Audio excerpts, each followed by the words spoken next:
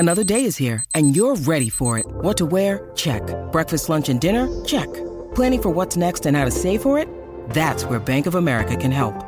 For your financial to-dos, Bank of America has experts ready to help get you closer to your goals. Get started at one of our local financial centers or 24/7 in our mobile banking app.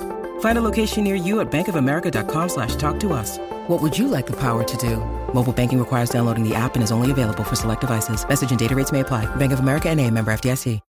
When you need mealtime inspiration, it's worth shopping Kroger, where you'll find over 30,000 mouth-watering choices that excite your inner foodie. And no matter what tasty choice you make, you'll enjoy our everyday low prices, plus extra ways to save, like digital coupons worth over $600 each week. You can also save up to $1 off per gallon at the pump with fuel points. More savings and more inspiring flavors make shopping Kroger worth it every time. Kroger, fresh for everyone. Fuel restrictions apply.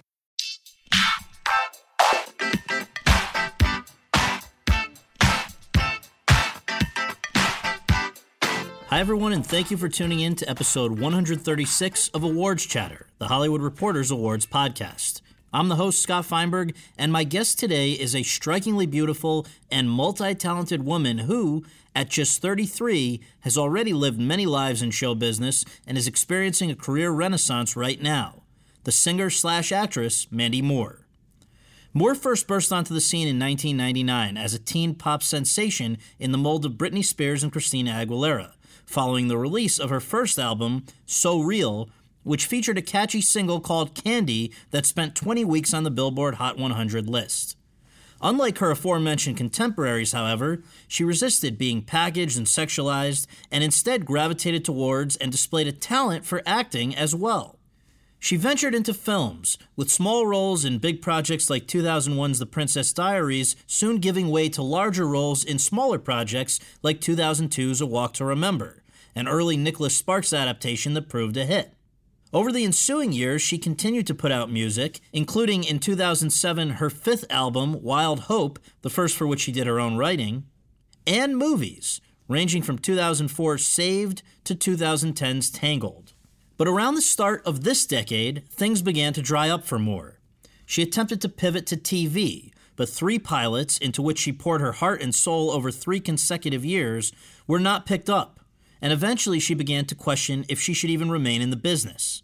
Then, in 2015, just as she was about to throw in the towel, a script for the pilot of a show written by Tangled writer Dan Fogelman crossed her desk, and she was so taken with it that, despite her doubts, she decided to audition for the part of Rebecca Pearson, the matriarch of an unusual family.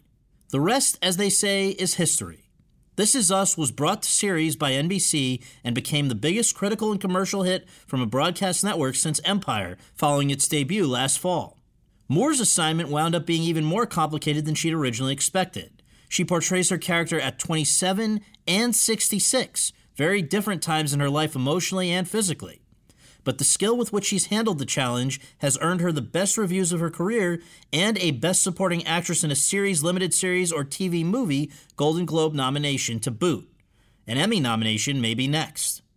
Over the course of our conversation at the London West Hollywood Hotel, Moore and I discussed a wide range of topics. Among them, how a kid from Orlando who was known locally as the National Anthem Girl landed her first record deal.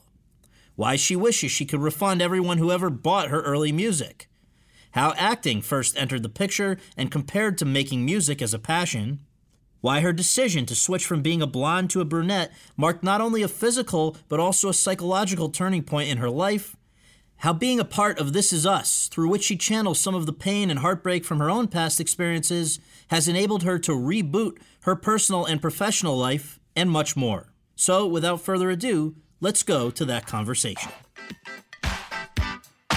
Hello, it is Ryan, and I was on a flight the other day playing one of my favorite social spin slot games on ChumbaCasino.com. I looked over at the person sitting next to me, and you know what they were doing? They were also playing Chumba Casino. Coincidence? I think not. Everybody's loving having fun with it. Chumba Casino is home to hundreds of casino-style games that you can play for free anytime, anywhere, even at 30,000 feet. So sign up now at ChumbaCasino.com to claim your free welcome bonus. That's ChumbaCasino.com and live the Chumba life. No purchase necessary. VGW. Void where prohibited by law. See terms and conditions. 18+.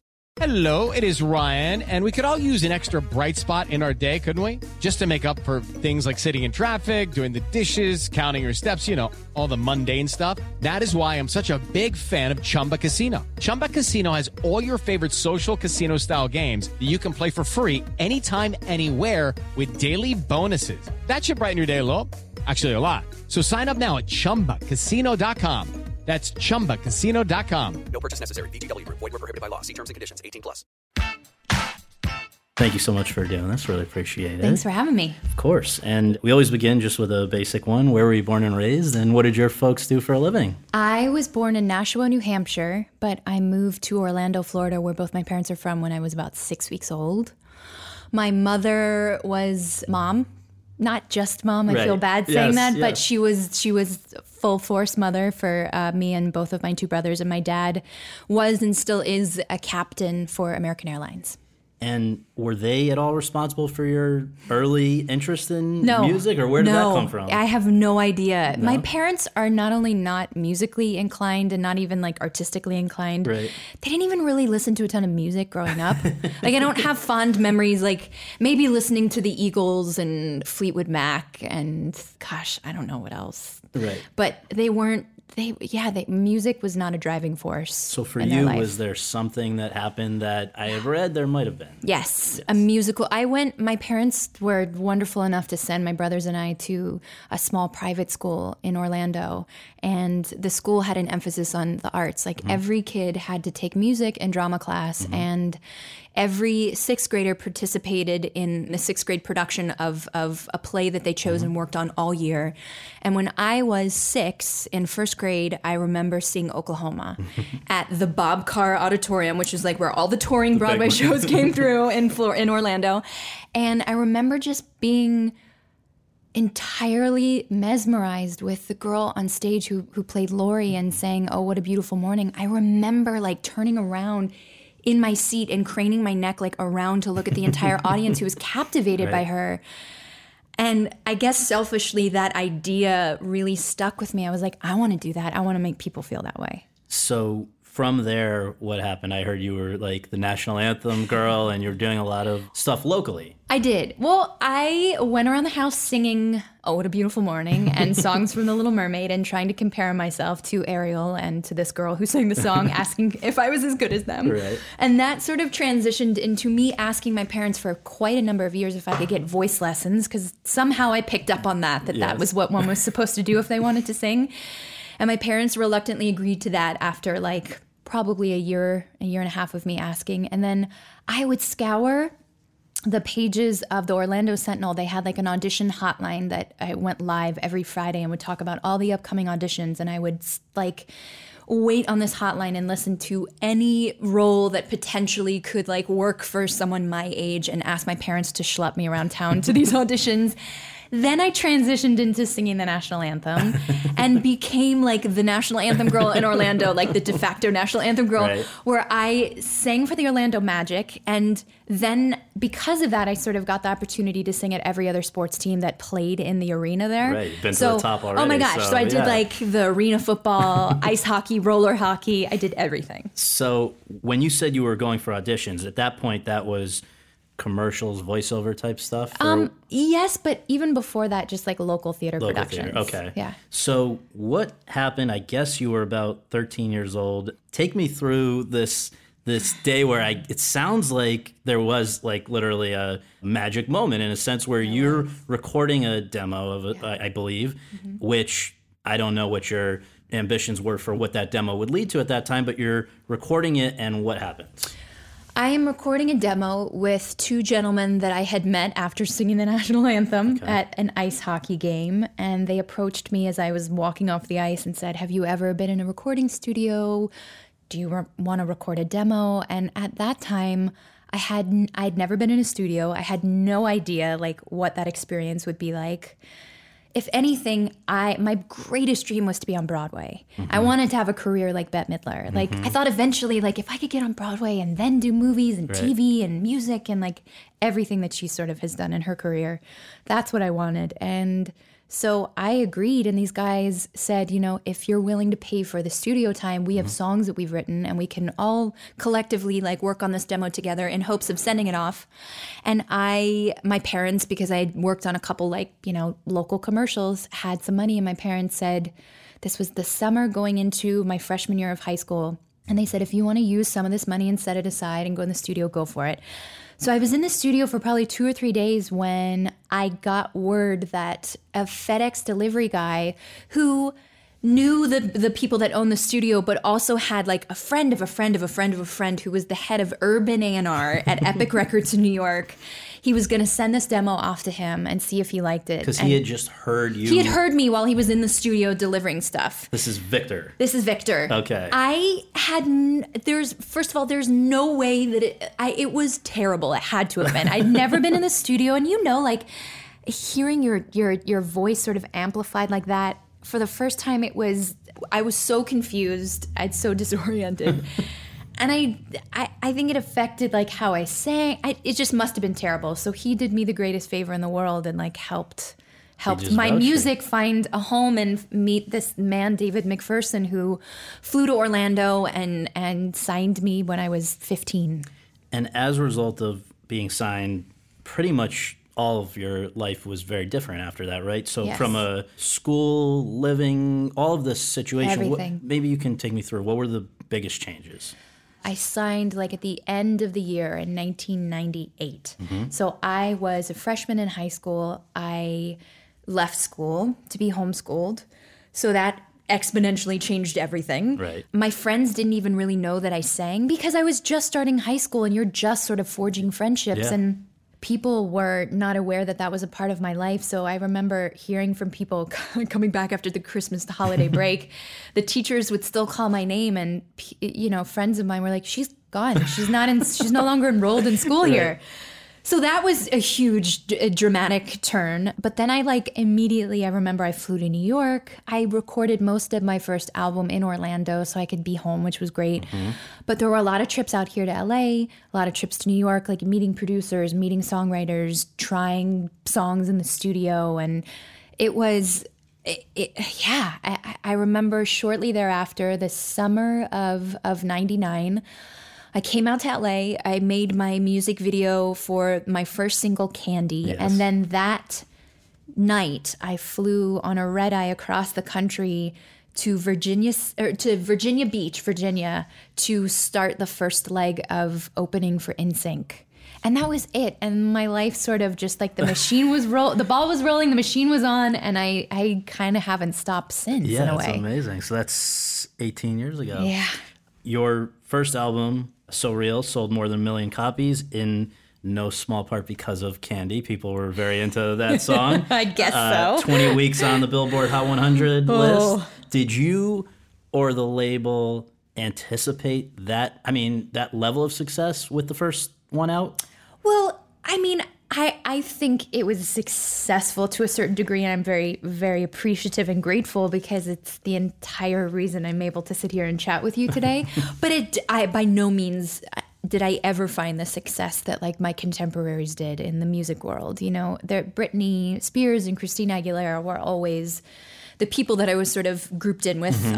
Obviously, that makes complete sense, but they were far and away so much more successful. And so I can't pretend to know with that degree of success really how that influences your life. But it did open doors for me, my own sort of bit of success. And it changed my life in every way imaginable. Just as long as we're on the topic, did you and Britney and Christina cross paths? Did you see were you friends? Did you see each other's competition? What was that all like? Well, I never saw them as competition. No? And I'm sure they never saw me as competition. No, they are and were the best at what they did. First of all, a terrible dancer, and Britney has that locked down. Christina's got those pipes. And so I was never going to be either of those two. And I knew that, and thank goodness I, had a home and a record label that knew that as well. And no one sort of pushed me to be anything or anybody other than myself. But we never really crossed paths. Even to this day. You don't really know them? I don't know them at all. No. Wow. No. So as this all was taking off, were you enjoying it? Were you just sort of bewildered that this was all happening? What was it like for a person who at that point was 15? Yeah, I was 15. It's so funny. I was just talking about this the other day with some friends. I don't feel any different now than I did feel then. I think I was always aware of I am incredibly lucky to be in this position, and I'm not going to take it for granted, but I'm going to take advantage of it. I mean, I guess my life was just meant to take a different trajectory than, my friends and people that I was in school with. I was talking to friends about this the other day, and I was like, I really wish that I had had the experience of going to college, just to have 4 years like off the record where I could have discovered my favorite poetry and my favorite music and movies and like have a fully formed sense of, or more of a sense of who I was. Because I think I started so young and was sort of like thrust into an adult world willingly. Like I knew what I was up against and what I was doing, but I wish I'd had like a little bit more time to kind of like, figure out who I was. Did it affect things like friendships and things where like now, as you said, it's a difficult period, first of all, for anybody going into high school, but that's when a lot of times you're, I think, most relying on friends and people that and here you're now in a way, weirdly, because everybody knows about you, but I feel like you might have felt a little isolated. I never felt isolated. I never felt sheltered either. Like I was still very much allowed to be a kid. I was talking about this the other day too. I remember I was dating someone at the time. I was like 16. And we had very like a very sweet, innocent relationship. We'd like go to the mall and we'd go to CPK and this is even after you're young. Exactly. And I think I was allowed to sort of live out those years as most of my friends did. And I still had those touchstones back in Orlando, and then I made friends out here in Los Angeles as well. So I felt like I had like all of the trappings of like a normal, childhood or adolescence in a way, but without like the social aspect of going to school and prom and all those sorts of things. One of the things that people have written about, and I wonder if you agree, is that Britney and Christina and some of those others who were, I guess, contemporaries, coming up in the same trajectory roughly that you were, they became, in their lyrics, their appearance, their behavior, just in a lot of different ways, they became very sexualized. And yet it seems like you less so.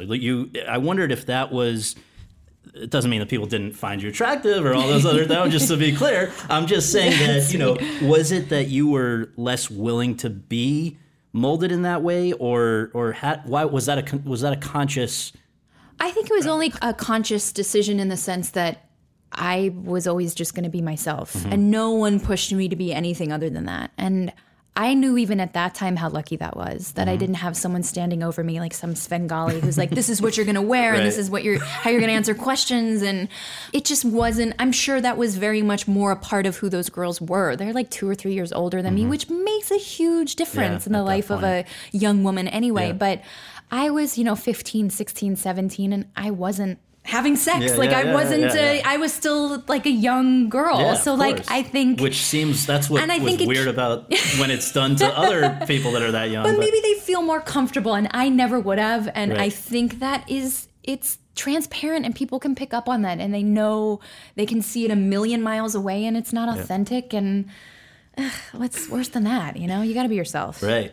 So as the singing was taking off, you began to take, I guess, your first steps into acting. Yes. There was initially the voicing a character in Dr. Dolittle 2, then playing the crude popular girl in The Princess Diaries. Yes. And then starring in what I think was your biggest part yet, in a movie that many people really still love, the Nicholas Sparks adaptation, A Walk to Remember. Yes, sir. So had acting always been a dream equal to singing, or had singing just opened up other opportunities and you thought, why not pursue them? Well, no. I mean, Broadway was number one. And I always thought, like, if I get that opportunity, then I want to try my hand at everything. And music is just, by dumb luck, was the thing that sort of started it all. Yeah. And I knew, though, if I was able to find any amount of, like, even mediocre success with music, if it allowed me to get my foot in the door in the acting world, it was something I wanted to explore as well. It sounds like A Walk to Remember was sort of a transformative experience in some ways, and actually just based on something else I read, I want to ask you, Sure. What happened to your blonde hair? Because seems like that actually marked a more significant turning point than just let's do something different, right? Sure. I think it was important for the role that Jamie Sullivan, the character I played, was not a blonde. And I remember distinctly having conversations with Adam Shankman, our director, and he was adamant that, my hair change. And it shifted everything in my life at that point. I mean, I was 16. I turned 17 while I was making that movie, and it shifted how I felt about myself. It certainly helped me feel more in character for whatever it's worth. But I think I liked seeing myself like that. I was like, I was coloring my hair to be a blonde. It wasn't a natural blonde. And you I was weren't? like, Okay. No, I was like, I wasn't as dark as I was in the film. My hair's sort of somewhere in the middle, but I think I discovered I felt more like myself as a brunette, which sounds ridiculous, but I sort of, took that and ran with it. In some way, was it shedding the idea that I am this teen pop person? It's like I'm a different person. Absolutely, yes. That was not lost on me. I definitely knew the ramifications of ditching the blonde hair and what that sort of meant perception-wise. So this will probably be the last time I bring them up, but Brittany and Christina, this is more than I've talked about them in years. I love it. No, well, the only reason I bring them up now is that because they were so much more tabloid fodder and all this other stuff, people knew and wondered a lot more about their personal lives, I think, than yours. Mm-hmm. And I wondered, do you actually think that when it came to acting, that was an advantage? Because when people don't know much about you, sure, maybe it makes it easier for them to lose themselves in your character. And I think maybe it speaks more to the success that they found in their respective, field in music, just how popular they were, that I think it is difficult for people to sort of lose themselves when they know so much about someone, not even their personal life, but just know them through one lens. And I think that's where not having nearly the same degree of success with my music really was an advantage for me, because people are like, oh, yeah. I mean, do you know what I mean? I think they were able to lose themselves in me potentially portraying a character because I just wasn't on MTV every 5 seconds. Yeah, it's interesting, like time capsule also for all of you guys, because the music video, I guess, is not really that art anywhere. form doesn't exist anymore, really. But that was so central to people identifying who people are and their music, and absolutely, it's how you sold yourself, I guess, in a way. It is weird. Yeah. It's just in a short amount of time, it's gone. So in the meantime, while you were doing more of the acting, was your interest in singing at all fading? I remember reading that the label had sort of resisted your idea, I think, for I think it was the second album, where you wanted to do covers of like 70s songs, which is not probably their first preference of what you do to capitalize on your breakout album, but you were adamant. I was adamant. It was a couple years later. I think I'd had like 2 albums that came out in between then, but still, it was not a highly received idea with the label bosses. And that was, I think, the beginning of the end of my relationship with there, which was fine. Right. But I really had to follow this muse. I had started discovering like Joni Mitchell and Todd Rundgren and XTC and Joe Jackson and like Carly Simon, all this music that I didn't grow up listening to, and I fell in love with it. And I'm like, wow, if I were able to do my own interpretations, like maybe I'd be able to potentially introduce a whole new, like, younger generation to this music that is so fantastic and classic. And so I'm glad that I was able to do it, but it sort of marked the end of my music career for a while, which was fine. That was a fine note to go out on. No, but then the next step wasn't the lead when you left Epic and go to Warner Brothers. That's where you first wrote your own songs, right? Yes. And that was a big thing as well. Yeah, that was a big step in the right direction, and it took time, but it was worth the wait for me. And at that point, around that time, you gave at least one interview and maybe a few others where you were reflecting on your earlier days breaking into the business, and it was your opinion. I'm not necessarily agreeing here at all, but you said your first 2 albums, quote unquote, sucked. This was your interpretation, and that you wish you could give a refund to anyone who had bought them. Did you really dislike them that much? There was a lot of garbage on there in my estimation. Even Candy? Come on. Sure. No, I don't mean to discredit or disparage anyone that worked on those records. They did a fine job. I just I look back on that time period, and there's certainly more quote unquote classic sort of pop from that time period. And I don't know if I necessarily fall into that categorization, but I would. If I had the money and people took me up on it, I'd refund you if I could afford it. So with the, progression of time here, there was seems like even more of a focus and emphasis on the acting side. And so, a lot of people remember Tangled. That was a good one where you got to sing as well as voice act, and that was great and a hit. But then you've talked about the fact that I guess starting around 2012, you were part of a few TV pilots that require a lot of time and effort and emotional investment, and then did not come to fruition at all. Yeah. So that, it sounds like, from what I've read, was a pretty brutalizing experience that even at a certain point made you question whether it was worth sticking with the acting. Yeah. I really was interested and compelled to want to throw my name in the hat and my hat in the ring for, getting involved in the medium of television. I just think that it's the glory days of TV. The best stuff is happening on television. And the idea of, I was married at the time, like being home and, this idea of like getting to go and having like a regular job and being able to like, have this character sort of evolve over potentially, season after season. It was such a lofty idea looking back now that like it could just potentially be that easy. So I remember I developed something the first pilot season, and it got picked up to be made into a pilot, and then ultimately like got down to the very end and then didn't end up getting picked up to series. And then the next season I went and did something completely different. The first time it was a half-hour like single camera comedy, and then the second time it was an hour drama. So this was Family Trap for ABC and then The Advocates for CBS? Yes. Okay. So it was like Ben McKenzie and Bruno Heller, and he was still doing The Mentalist, and it was like all these like incredible people involved. And same thing, it was like I felt really good about the work, and I loved the idea and potentially seeing it come to life as a series. And then it didn't get picked up.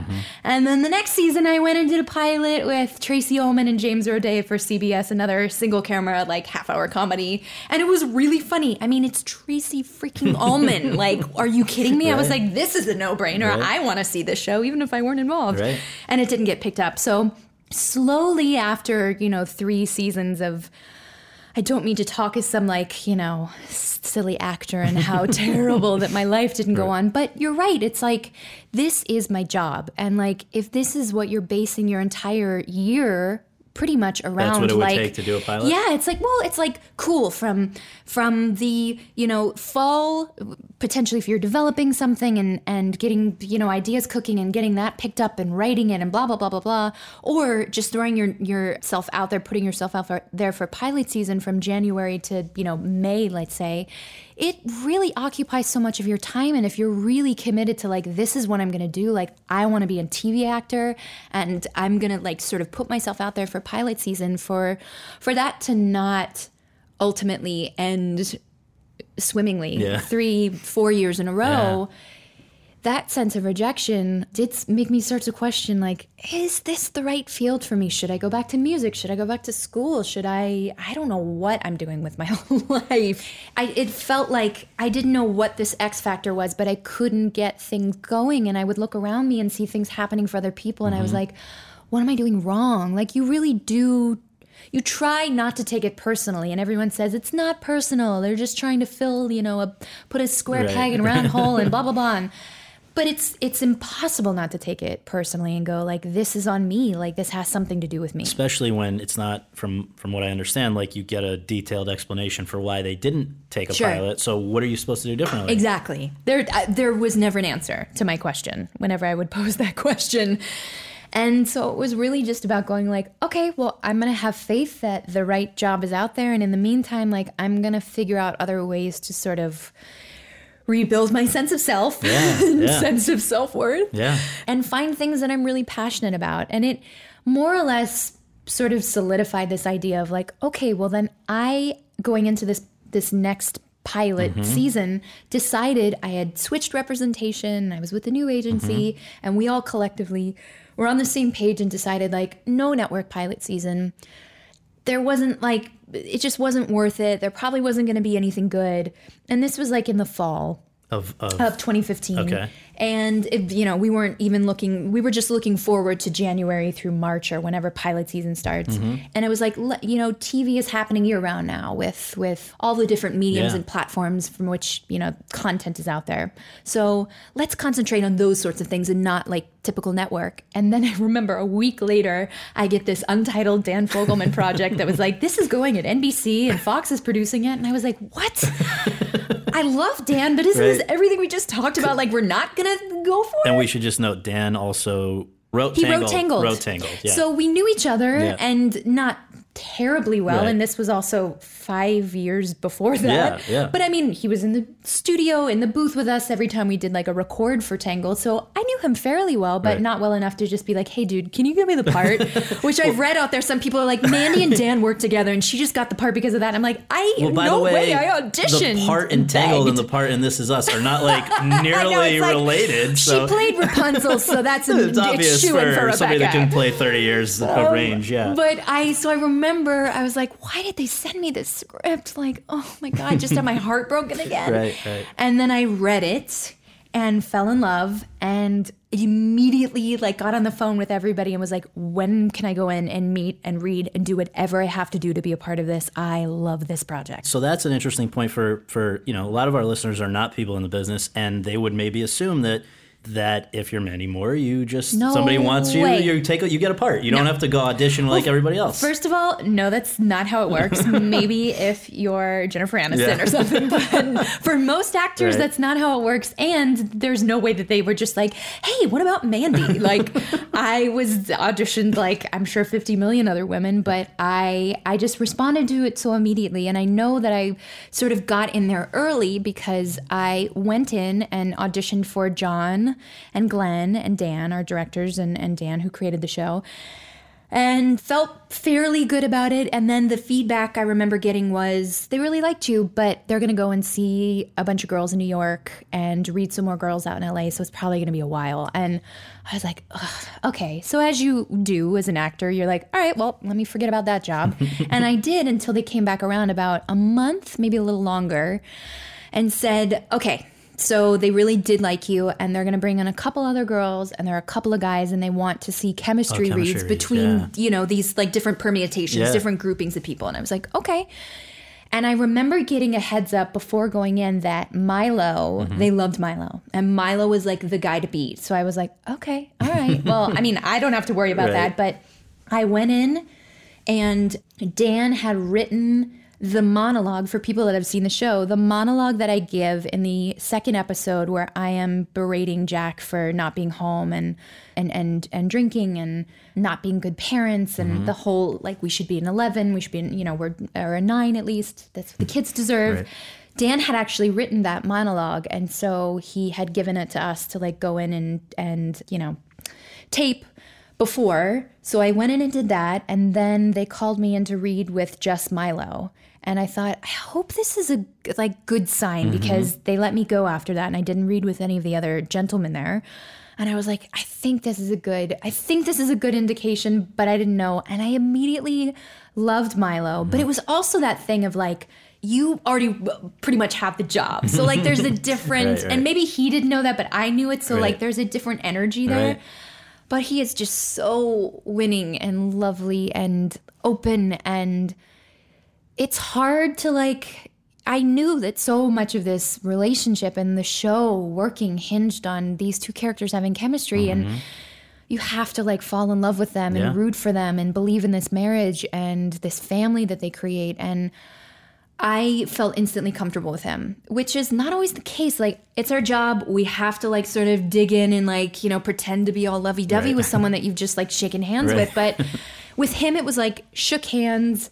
He like nuzzled right into my neck, and like we went into the scene, and it was so seamless and easy. And I just thought, oh God, I really don't want to get my hopes up now, but I hope I get this. Like, I want to work with this guy. He's so like, wow, what a force, So aside from working with him, what excited you the most about this? I mean, you had not, from what I can tell, played a wife or mother before. Never. And you certainly hadn't played somebody that had to be at ages 30-something years apart. I didn't know that then, though. You did not know that then? No, just the pilot. The pilot is what it is. And so you had not even been I had warned? no idea that, like, I figured that the story was going to sort of move forward from, you know, maybe Jack and Rebecca taking the babies home from the hospital and sort of just seeing their life unfold in that sort of form, in chronological order. I had no idea until the show was picked up that, you know, I don't think any of us really knew that, like, we were going to be sort of jumping around in time. And it wasn't until probably 3 weeks before we started shooting that Dan wrote me an email and was like, I have this crazy idea. I really think I want to see you try and play Rebecca in present day. So that would include, like, you know, going through hours of prosthetics every time we needed you for an episode in present, you know, present day. And I remember, and he's like, and if it doesn't work, if it's not, like, if everyone is not 100% on board, we will absolutely try and do the best, like, casting ever and find an older actress to play, you know, this version of this character. And I remember thinking, like, no, Dan, we'll get it. I really, like, I'm game. As long as you're happy, then I'll be happy. Yeah. And we had to go through, like, 6 or so different, like, crazy hair and makeup tests where, like, the first one, I think I looked about 85 and then I looked about 55 and then we sort of found, like, right in the middle. We Goldilocksed it. Let's go back for a little bit before that for 1 second. When did you find out that you got in the part, or how did you find out? And then subsequently that it had been picked up. Was it just an email or a call, or what was it? No, I found out that I had gotten the part, like, I would say in early November of 2015, knowing that we weren't going to shoot until, like, January at some point. We were early, so this was like an off-season pilot because Dan was doing another show, and I think John and Glenn were doing a movie, and so everyone sort of had to shift their schedules around. So I found out in November and was entirely beside myself and elated, but also, like, tempering my expectations because I'm like, I've been here before. Right. I've really loved a project. Not like this. The material was so elevated and so above and beyond. I thought, whoever else they get to play these characters, like, they'll have to be, you know, remarkable because the material is so remarkable. So the pilot, shooting it, Milo and I shot the very first 2 days of the whole, like, I think it was a 3-week shoot. I was, like, in and out, and then Dan and Glenn got a bunch of the cast together in April, and, like, Glenn showed it at his house to, like, Milo and Chrissy and Justin, and Sterling was working, of course, so he wasn't there. And we all watched it and were floored, like, whoa, because clearly, like, we just knew the little fractions of what we were involved in, but seeing the big picture of, like, with the music and Dan and Glenn were, like, and John was there too. Like, they were, the three of these guys were, like, so beside themselves with pride. Like, they were so, Dan's like, this is my favorite thing I've ever been a part of. And so we were just really taken aback by their enthusiasm. But still, this is April, and we didn't find out till, like, you know, the day before the upfronts that we were picked up. Which are when? Which are, like, the May 15th, 14th. So we found out, like, just, like, refreshing online, like, looking online to see stories of, like, what's been picked up. And Milo and I were texting each other back and forth, like, did you hear anything? Did you want to hear anything? And we hadn't. And then when we finally got the call, like, I remember he was the first person I called, and we were both, like, screaming and so excited and, like, can't wait to be a part of this together. And that's great. Yeah. Well, not to hopefully get too personal here, but you know, a lot of the show is about a family having a roller coaster of emotional existence. You've talked about a bit of a roller coaster not long before this. Yeah. Is it weird or upsetting or anything ever to have to, or is it actually cathartic to then go and channel that through a character? I feel incredibly lucky that I have a job that allows me to take all of my emotional baggage and pour it into this role. And I did, and I have, and I will continue to. Like, there is a real catharsis for people watching the show, but I think for us as actors, it's like we are able to sort of, like, examine our own lives and choices and the decisions that we've made and sort of evaluate them through the lens of these characters. But yeah, there's no shame in my game. Like, that's what I do. I bring all of my life to this part and this character. And sometimes it hits really close to the bone. There were certain scenes and bits and pieces of this season with Jack and Rebecca that like echoed things that I've experienced in my own life, like almost to a T, that just blew me away. I was like, Dan, how did you get in my mind? I'm freaked out, entirely freaked out. But it's, I think my lucky stars every day just to have this job and to be a part of this, but that I am able to have this really nuanced, like rich, creative, like, you know, collaborative experience. And the writing is so off the charts and top notch that, like, you know, you really don't have to do much as an actor, but bring just a little bit of your own life to sprinkle in there.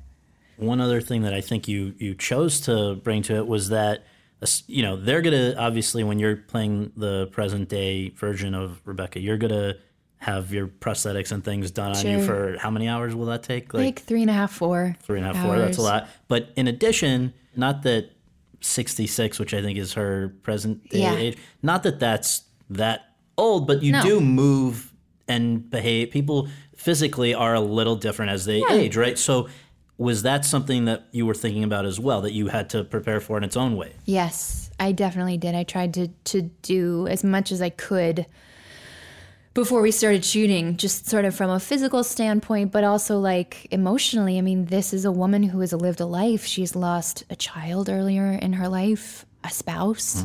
She's been remarried. She has grandkids. She's watched her kids grow up and get married and divorced. And so, like, that's a life lived. And I overwhelmed myself initially thinking, like, how am I going to bring this to the table, like, you know, by episode 2, when you first meet present day Rebecca. And then I sort of took a step back and was like, you know what, I'm going to answer, like, and give myself like the answers to these questions that I have, and give myself as much information as I need to know, and like, and not ignore everything else, but like just take it as it comes. And like I said, Dan and our incredible writers do such a magnificent job of giving us so much material and so much to play with that, you know, it is our job to bring so much of this to the table and the backstory and to ask them questions and whatnot. But yeah, I really thought a lot about physically, like you said, she's 66. So in my mind, I'm like, she is still super agile. She's like in the prime of her life. She's, you know, I'm sure like loves being a grandmother and like really relishes that part of her life now, and loves Randall and his family and everything that they bring, and not as close to her other 2 children. But I think there's like like you said, the physicality that changes, like there's a groundedness and a clarity that and wisdom that comes with age and time that there's no substitute for. So I really think a lot about that and like how purposeful her steps are, as opposed to like, you know, when she's younger and she's a mom, and I thought about her energy, as weird as it sounds, like emanating from her hands at that point in her life. And as she gets older, it's sort of like transforms and starts like emanating from the top of her head, just because there is that wisdom and clarity there. Interesting. And you also referenced something in terms of the foreshadowing or whatever, which I want to ask about, because it seems like a TV series, an open-ended TV series like this, unlike a play or a film, you don't know where it's going. So maybe you know a few episodes ahead. I don't know. I'd love to know that. But also just when you don't know where your character's going to end up or what they're going to encounter, does that make the challenge of acting harder than in those other mediums where you can shade a performance in a certain way? Or I guess because you know the beginning, middle, and end. But then again, in real life, we don't know what's coming. So the only thing that's different about this particular role, at least for like Milo and I, is that we are jumping around in time. Whereas, you know, the rest of the actors, pretty much, it's like they're just chronologically like living their life and it's unfolding as we see it on screen.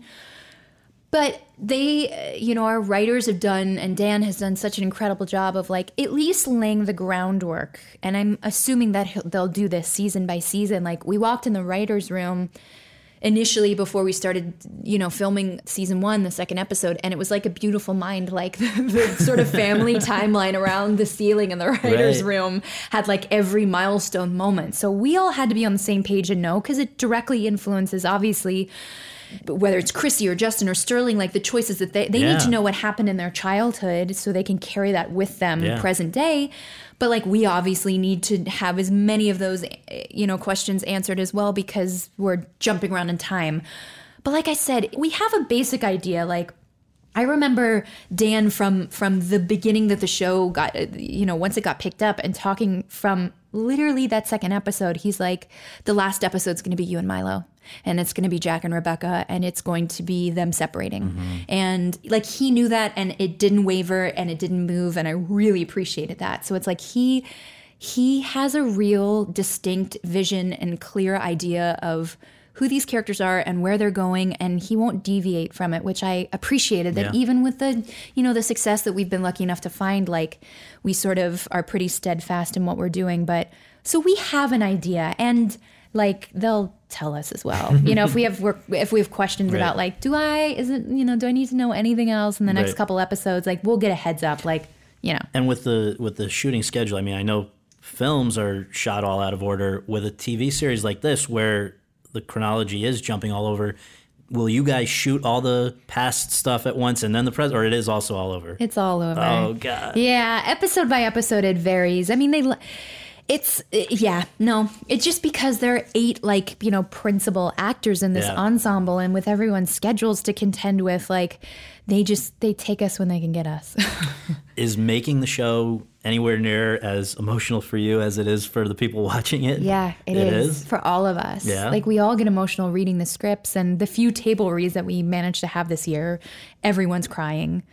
Like, it hits all of us. Like, it's a pretty universal, like, cathartic experience, I think, for the audience and for all of us working on it. Even, like, the crew. Like, it really hits us all. You had said that you like the word cathartic, but you didn't like the word escapist to describe this show. Is there a reason for that? I don't remember saying that, but I don't think it is really escapist. I think the success of the show can be attributed to the fact that, like, people are able to work out the choices that they've made in their lives. Like, it's like holding a mirror up to yourself. Like, you can identify with maybe not necessarily the characters, but the challenges and the obstacles that they're facing in their life. And it sort of forces you to reflect on your own life and your own challenges. So I don't think it is escapist. I think it's something bigger than that. I think that's what people are sort of really connecting to. What's interesting, though, also is that it comes along at a time when, because of the proliferation of pay and premium and now streaming, it seemed like TV viewers were increasingly over the last few years gravitating towards those and the anti-hero and some of the darker stuff. And yet... And our world has shifted. And the world has shifted in November. Yeah. And with other things. But, this was not the sort of show that was, on paper, a likely bet to be as successful with reviews or ratings as it has been, just because people were, it seemed like, moving in a different direction. Why do you think this has defied the odds, and along with Empire, it's basically the most successful thing on broadcast? Which is mind-boggling to all of us still. I think you can't discount the fact that the country was in need of something like this right now. Like you said, things have really shifted over the last couple of months, and I think people are in a time where we have no choice, but like, we are being divided, whether we want to or not. There is something really uniting and unifying about the message of the show, and like, families come in all different packages, and it's not exactly what you expect. And I think people are looking for a way to sort of like a place to turn with their emotions and their confusion and whatever else is sort of happening in the zeitgeist of the world right now. And so I think like so much can be attributed to timing, but I also don't want to discount the fact that like, I just think the show is really well written, and I am lucky to work with what I think is the most impeccable ensemble and troupe of actors out there on television. Like, they are all so remarkable in their own right, and they elevate already elevated material, and just the whole, like, it all sort of worked. The whole picture, from behind the scenes to on camera, the writing, like, so I can't discount that as it's just this confluence of good fortune. And we should also point out, though, in terms of the ratings, what's actually amazing is your show debuted in September, and ran through March. And in the course of those months, unlike a normal year, you've had a presidential election season with the debates and all kinds of things. Which, like, our programming, it was like, we're on, now we're off. Now we're on this week. Now we're at a different time. And now we're before The Voice. Then there's the World Series. Then there's the holidays. Yeah. Then there's all these things that... Then we were off for a month. Then you're off for a month. And these ratings were achieved in spite of that. If those things hadn't happened, they probably would have been even greater, which is amazing. So it just further emphasizes or further, is a testament to the fact that there's really a connection between the audience and this show, which is that doesn't, with all those other obstacles, to still, be where you guys are is pretty amazing. And I guess it's a real show of confidence in what you've been doing that after only the first 13 episodes aired, they went ahead and picked up season 2 and 3, which just doesn't happen, right? We were all just surprised. Yeah. Yes, we were completely shocked and still are, but but it's good because I guess the audience then I think knows that there's an investment. Yeah, and they've felt burned a lot lately with shows they liked. I'm sure, absolutely, and I can certainly understand that feeling. But yeah, we're so endlessly grateful that the show is connected and resonated with people in the same way that it resonates with us. Like, it means as much to us as hopefully it means to people out in the world. Like, we take our job seriously, but like we care and we know how lucky we are and we like handle it very tenderly. Yeah. Like it's a big deal for us too, I'm sure. Well, just as the last question, first prefaced by a little statement here. Show, as we mentioned, critical and ratings hit. Recognized at the Critics' Choice and Golden Globe Awards as a series, but with the Golden Globes particularly, you now get nominated as a Best Supporting Actress. With Chrissy. All of this on the heels of what we were talking about where, like, not that long ago, you were ready to potentially walk away from even doing this. Like, what, are we, like 2 years ago? Yeah. Yeah. So just basically as a final question, how has the success of this show impacted your life professionally? I'm sure there are many more people that want to work with you now. And also just personally, it sounds like it's like hitting the reboot button in a way. Yeah. That's such a great way of putting it. I feel like my life has been rebooted in the best possible sense. Right. The satisfaction of like, we all have to work, but the fact that I'm able to go to work every day on a job that I relish so much and I'm so appreciative for, and I love this family that I get to work with, but certainly, yes, on a from a career standpoint, the opportunity to go like, okay, cool, like potentially this will open the door for me to do other things that I want to do. I mean, this is my priority first and foremost, but yeah, sort of Dan Fogelman changed my life, and him giving me this opportunity to play Rebecca and to be a part of this cast, it has allowed me to do what I've been wanting to do and trying to do for so long. And I'm just thrilled and can't wait to see what it leads to. No, it's so great because, I mean, like, as you yourself have acknowledged, there were maybe a few years there where you were I was going to take myself out of the game. You were going to take yourself out of the game. I was. You were 100%. It was sort of on like whatever happened to Mandy Moore, and here you go. So I could have been on like that VH1 show. Not anymore. Oh, no, damn! I missed it. You missed it. Thank you so much. I really appreciate it. Thank you.